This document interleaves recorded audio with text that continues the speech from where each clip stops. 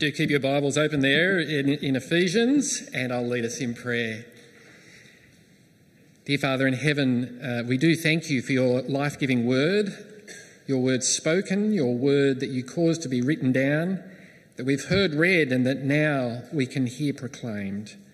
Grant us, we pray, the heart and the minds, the hands, to be transformed and do your will this day. Amen. As a quick aside, I was amused up here during Together Time that there was a fight about who sat in the front seat, even when it was a pretend car.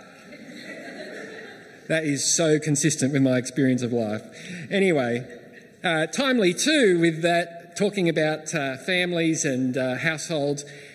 Families and work are a big part of our lives, aren't they? How can we be wise in them, in how we think and what we do with them? Now, one of the things about this topic, of course, is in a room like this, the people who are gathered here, there's such a wide range of experiences, and we're not going to be able to deal with every single detail and situation today. But I do want to ask you to reflect as you hear God's word today, not only what does it mean for you in your roles, but more widely as we encourage one another to fulfil these roles and do that together as a church. Because we want to be wise now that we've met the wisdom of God, the Lord Jesus. And we want to see the results that God intends for us when we live his way. Today really is part 2 of a 2-part sermon. Part 1 was last week. You might have noticed in the Bible reading we skipped over verses 5, verse 22 to 33. That's not because we're avoiding them, that's because we read them last week, but 5:15 to 21 sets the context. Nonetheless, let me just remind you of verse 21, which is submit to one another out of reverence for Christ. Last week we concentrated on marriage, as I just said, not just human marriage, but the marriage on which they are based, the incredible union between Christ and all those he has gathered for eternal life, us included. Flowing out of that, and remembering the order God's built into the world, we heard how playing our respective roles in marriage, whether as a husband or a wife, will not only honour God, but strengthen our marriages. It's a team sport, and with overlapping but also different roles within that team. Placed here in chapters 4 to 6 as that was and as today is, these things we need to understand promote the unity that we live out here and now together as Christ's church. Do you remember how chapter 4 began? Let me read it for you. As a prisoner for the Lord then, I urge you to live a life worthy of the calling you've received. Be completely humble and gentle. Be patient, bearing with one another in love. Make every effort to keep the unity of the Spirit through the bond of peace. And that last sentence is saying what will happen when you do the first 2 sentences. Now we move from the marriage relationship, to 2 other relationships in 6 verses 1 to 9. And the thing about all these relationships is that they span the different relationships in a home or a household. Husbands and wives, parents and children, masters and slaves. I want you to picture this in your mind's eye. In Paul's day, a typical family here in Ephesus or in one of the other towns that this letter probably went to in Western Turkey, these people would have lived and worked together. It wasn't like we're used to of most people having the commute. The household worked together as well as lived together. Not only that, but if they were a household where the leader trusted Jesus, the whole household would go to church together. Not in a building like this, but in someone's home perhaps, spacious enough that several households could meet together. And they would have been together when this letter, Paul's letter, was read. Now, we don't have masters and slaves in our homes, But just to flag this before we get to it a bit later on, let me foreshadow how we're going to apply that. I'll explain why when we get there, but we're going to apply it to work, whether it's paid or unpaid work, and the relationship between leaders and those they lead in their work.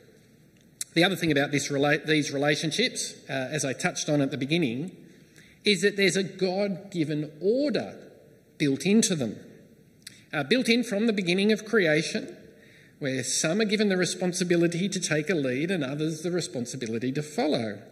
It's an order that means, and the context makes this clear, makes it nonsensical to interpret 5 verse 21 about submitting to one another out of reverence for Christ as meaning every single one of us should submit to every other one of us. The relationship pairings that come after verse 21 make that clear. And it's an order that reflects the character of God himself and exists in our relationships because we're made in the image of the one who has this wonderful relationship in himself, where the Father is God and the Son is God and the Holy Spirit is God. And the Father loves the Son and the Son submits to the Father. And the Holy Spirit is sent by the Father and the Son and loved by them and serves them. 3 persons in the one God in eternal ordered relationship. And so this is an order we live out, knowing the grace of God, responding in obedience to Jesus. We put up that slide because we've used it a few times, given the way Ephesians is set out, and it's so important to remember that everything that we're talking about on this side of the first 3 chapters is firmly founded on what was in the first side about the grace of God and the gospel. But like we heard last week, it doesn't mean that those who lead should do so like a dictator, or that they are more a person or more valuable than those they lead. What we're reading here isn't about rights for husbands or rights for parents or rights for masters, but it's about responsibilities. Just as those they are responsibilities for those entrusted to follow their lead, in which each of us may demonstrate grace toward others, drawing from the bottomless well of God's grace toward us. And so, whether you find yourself in one of these roles, or more than one, or walking with brothers and sisters we have across our church who are in these roles, today what we want to do as we hear God's word is let it shape and transform our households and work. And so we come to roles to live out as parents and children. Reading from chapter 6, verse 1. Children, obey your parents in the Lord, for this is right.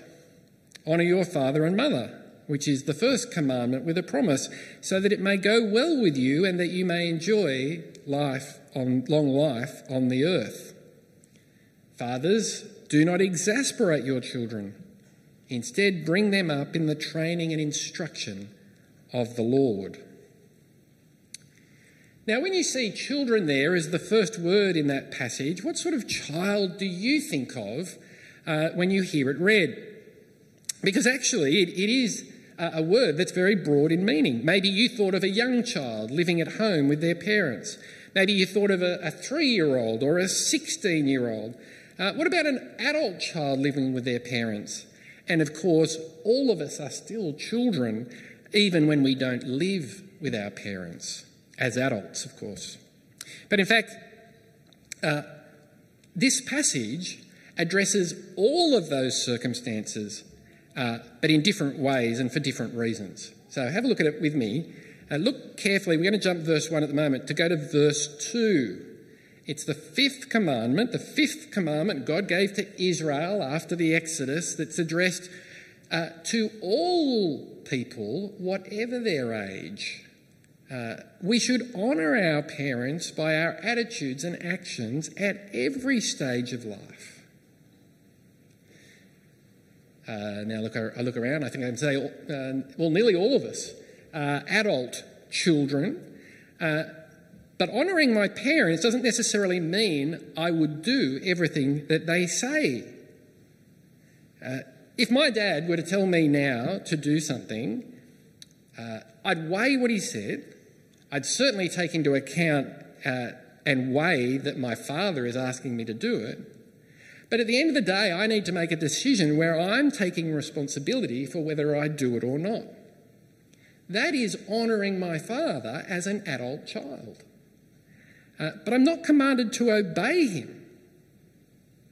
Likewise, and my parents are 80, as their capacity and health is subsiding, I'll honour God by taking responsibility in a way that matches their circumstances to be helpful to them so that their needs are met relationally and physically and spiritually. I don't need to be the one who actually does everything for them, but just as children need their parents to allow them to grow in independence as they grow up, children with ageing parents, we need to take on more responsibility as our parents become more dependent.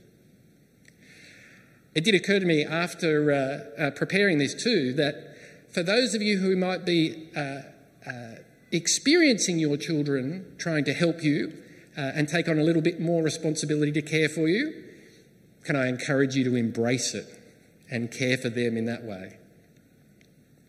So we've covered adult children with their parents. Now we come to growing up children with their parents. That's who Paul is actually addressing, I take it, in verse 1. So verse 1 refers to children and then has the commandment which is addressed to anyone who's a child, whether adult or young, all of us. Come back to verse 1 and what a joy it is what he does here. It's a clear indicator that growing up children are equally valuable and made in the image of God and equally valuable and remade...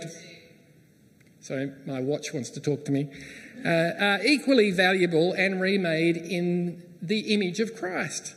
And I say children growing up because, like I said, the word children in verse 1 could mean either sort of children, but it's verse 4 where parents are instructed to bring them up in the instruction of the Lord that narrows the focus of the children he's addressing in verse 1.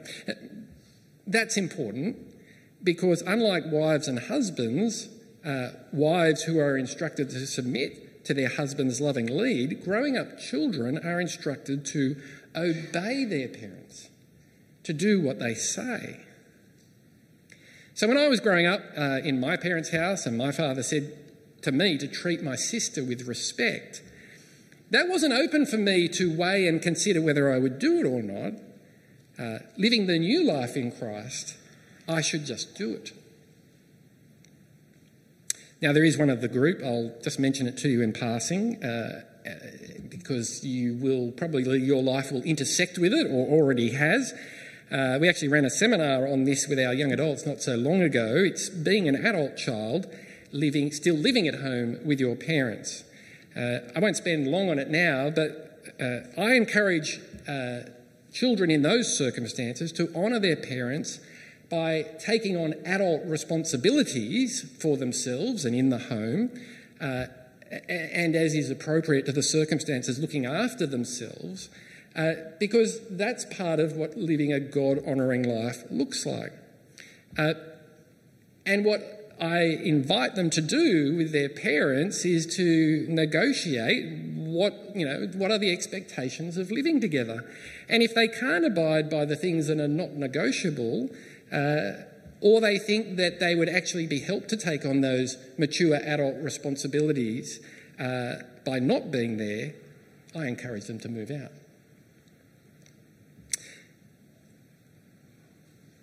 Now, I know we're talking about families and homes and households, and I know that we've all had different experiences in the family we grew up in, and even talking about this now might actually bring great pain.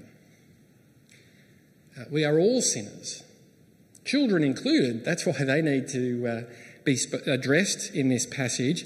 But there is no excuse or godly justification for parents to mistreat their children. And there's no excuse if you were treated like that as a growing up child. That's why fathers are also addressed, because we too have responsibilities to our children. Verse 4, fathers, do not exasperate your children. Instead, bring them up in the training and instruction of the Lord. Now, I think fathers, rather than parents, are in Paul's sights here for three reasons. The first, in Paul's day, in his circumstances, Roman law gave fathers this responsibility over everyone in their household, so he certainly was speaking to their immediate context. The second, fathers still have a unique responsibility, not just in leading their wives, but in leading their growing up children, regardless of whether it's the first century Roman Empire or the 21st century today. It's God's pattern across all time. And the third reason is that I take it fathers more than wives are at risk of doing the opposite. This is that thing that I've mentioned to you before, where sin will impact us the most in the very areas we have roles and responsibilities in. That's the conclusion I've come to by the way in which passages like this come up. And the opposite of what we're meant to do with the new life in Christ is so often undermining the very role that we have. That's not to say that, wives, you can exasperate your children. Just thought I'd better say that. And of course, there are plenty of mothers who raise their children without the father being involved. But it's saying to those who are fathers, or who will be, this is a temptation. You may feel it strongly, probably more strongly than mothers, and need to work hard not to give in to it. And so I don't know about you, but if you've been a father of young children, what I find when I come to this passage is God's word interprets my experience for me and makes sense of the tensions, the temptations, and so too my failings in this area. So what are we to do? Do not exasperate your children. Our children depend on us. That makes them vulnerable to us, vulnerable to our words and actions. It's the very nature of the relationship that means that this is a risk. And so we need to not frustrate them by what we say or do or anger them inappropriately. That means being realistic of what we expect of them. Having age-appropriate expectations. That's a phrase that I've heard a lot in our family over the years, even though I feel like I really only just got my handle on it and now the third one is an adult. Oh well, next time. And it means choosing our words lovingly, to build up, not tear down. I think for me, this accelerated me repenting of sarcasm at home and beyond our home, because I just don't think it's loving. It's saying one thing and meaning the other. And there may be times you can do it humorously with older children, with everything else lined up in the right way. It's possible, but my experience for us and observing others is that we need to be encouraged not to do it more than we need justification for doing it. And fathers, here's a big one. Don't take out your frustrations on your children. That will certainly exasperate them, because I wonder if you've noticed our children are like little injustice meters. I couldn't find the right photo for this, but I think you can imagine it. Bit old school, having a dial like this. It's probably got digital numbers on it now. And sure, the dial is calibrated so that they think more things are an injustice than we know they are as parents. But they do detect, and they are deeply impacted by the true injustices. The frustrations that build up from our work or anywhere else in our life, or from our children not doing what we want them to do. Don't pay it out on your children. You will certainly exasperate them if you do. Your difficulties are not their responsibility, and I find that my anger or frustration brings with it this dawning realisation, I think I've told you before, that it's what's happening is showing I'm not in control, but actually what it's also showing is that I am never in control. And I need to leave that to the one who is. What should we do instead? Fathers, taking responsibility for it, but both parents as well, bring your children up in the training and instruction of the Lord. Parenting is training. We have another name for it, discipleship. We use that same word for our own discipleship, don't we? Even as adults, even as we ourselves take responsibility for that. But parents, setting boundaries, affirming what you want to see repeated, forming habits that grow your children in the knowledge and love of God and His gospel is your first responsibility as a parent. What a great opportunity we had earlier this morning, isn't it? Here are ways that we can have God's word shaping and affecting our family. Some might work better for some, others better for others. And our goal as a church, and Jen has done a great job of developing how we do this as our children's coordinator, is it's not for our programs to be responsible to disciple your children, but for what we do together to complement what you do, discipling your children. And so even taking small steps, whether it's to do with reading the Bible together with your child before bed, or together at the table and praying together, or connecting something that's going on in their life or your household's life with God's instruction of how to see it and view the world in the midst of it. If you're a parent of growing up children, don't let the day finish without thinking, what's the next step for our family?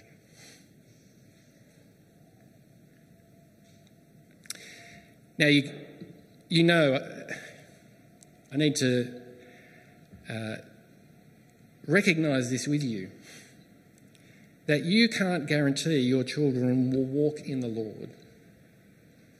None of us can. Nor is it our responsibility. And I know how heavy some of our hearts are that our children do not. But you cannot control them. We are called to be faithful in leading them, and likewise faithful in depending on God for Him to do that work in them. Let's encourage each other to do that. Now we've covered off parent and children and their roles in the home. Now we're going to come to roles at work. And again, what we're doing whenever we read the Bible is thinking through what is God saying and what did He say in the original context. But then through the lens of Jesus and His gospel, we get to why is God saying this? We're applying it to ourselves today. So we don't have time to do the whole overview of slavery in the Bible.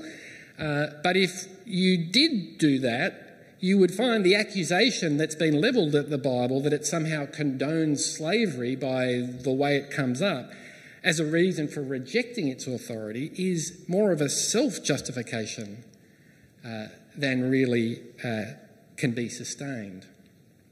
Even here.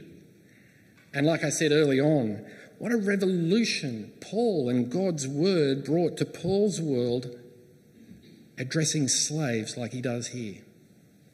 Or in verse 8, saying he rewards both equally, slave or free.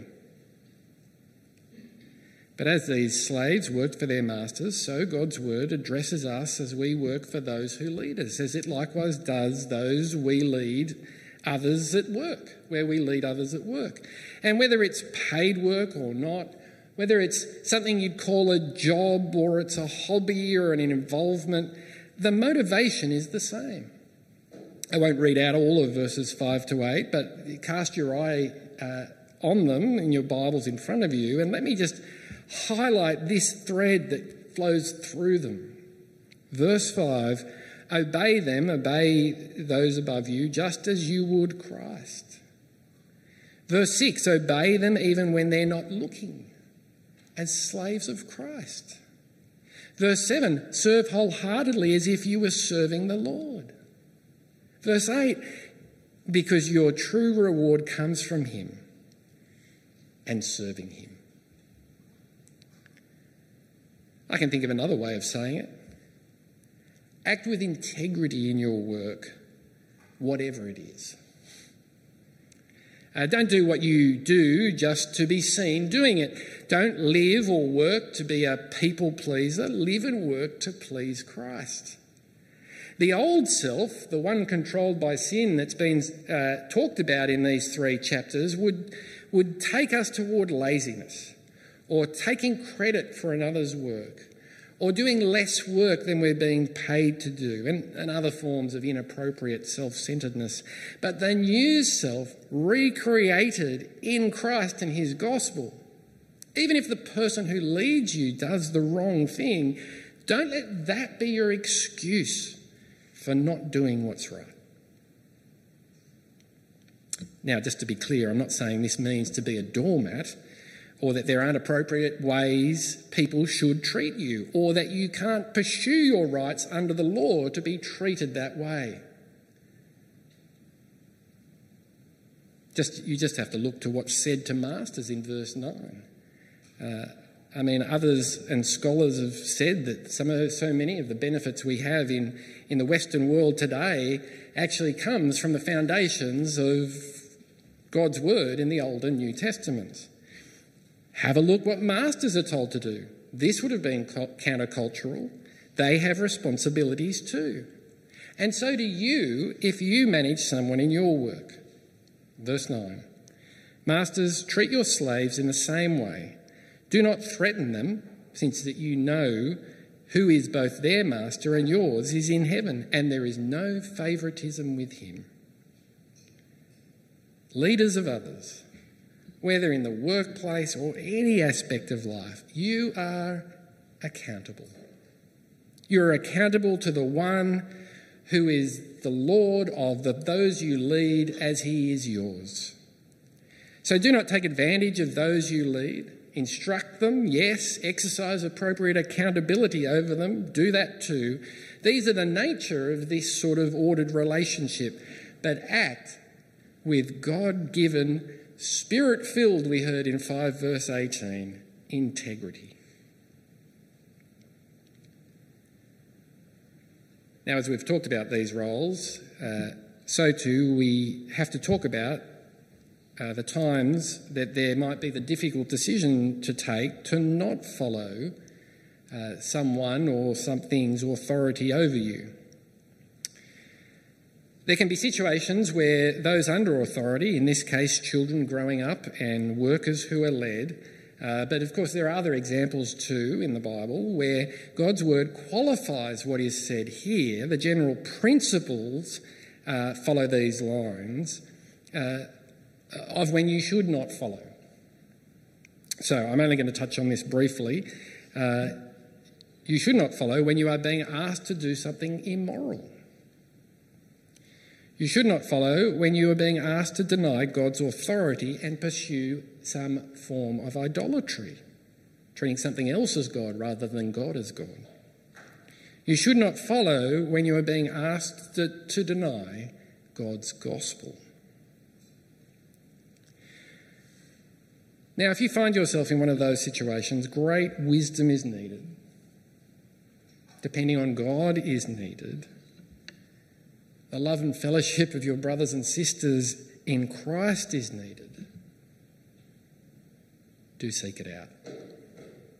Do seek it out.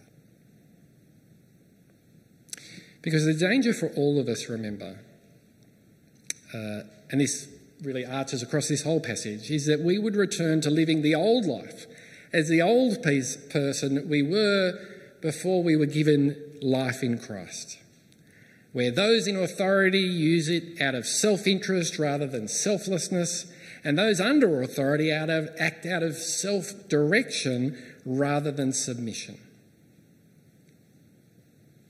But we walk in God's grace. And we want to please the Lord Jesus. And as we hear this good word from God, it's shaping and transforming us by God's mighty power.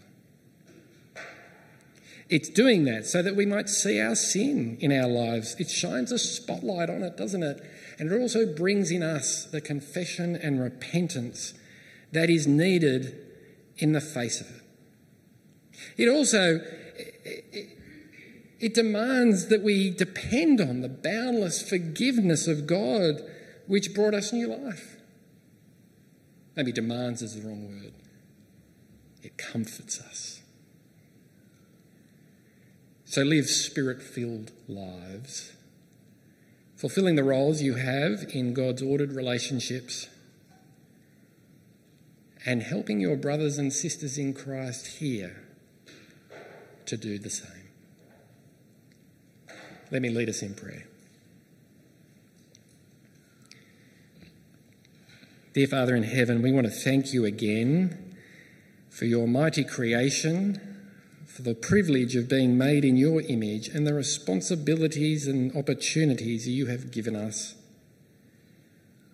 Firstly, as your creation, but now wonderfully recreated in the Lord Jesus.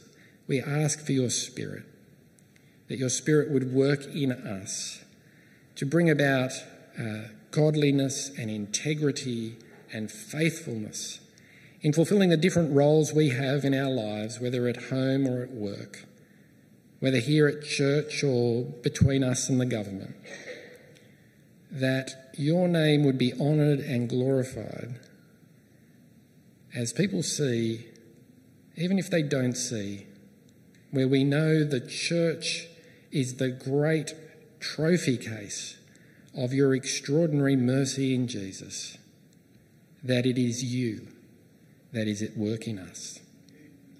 Amen.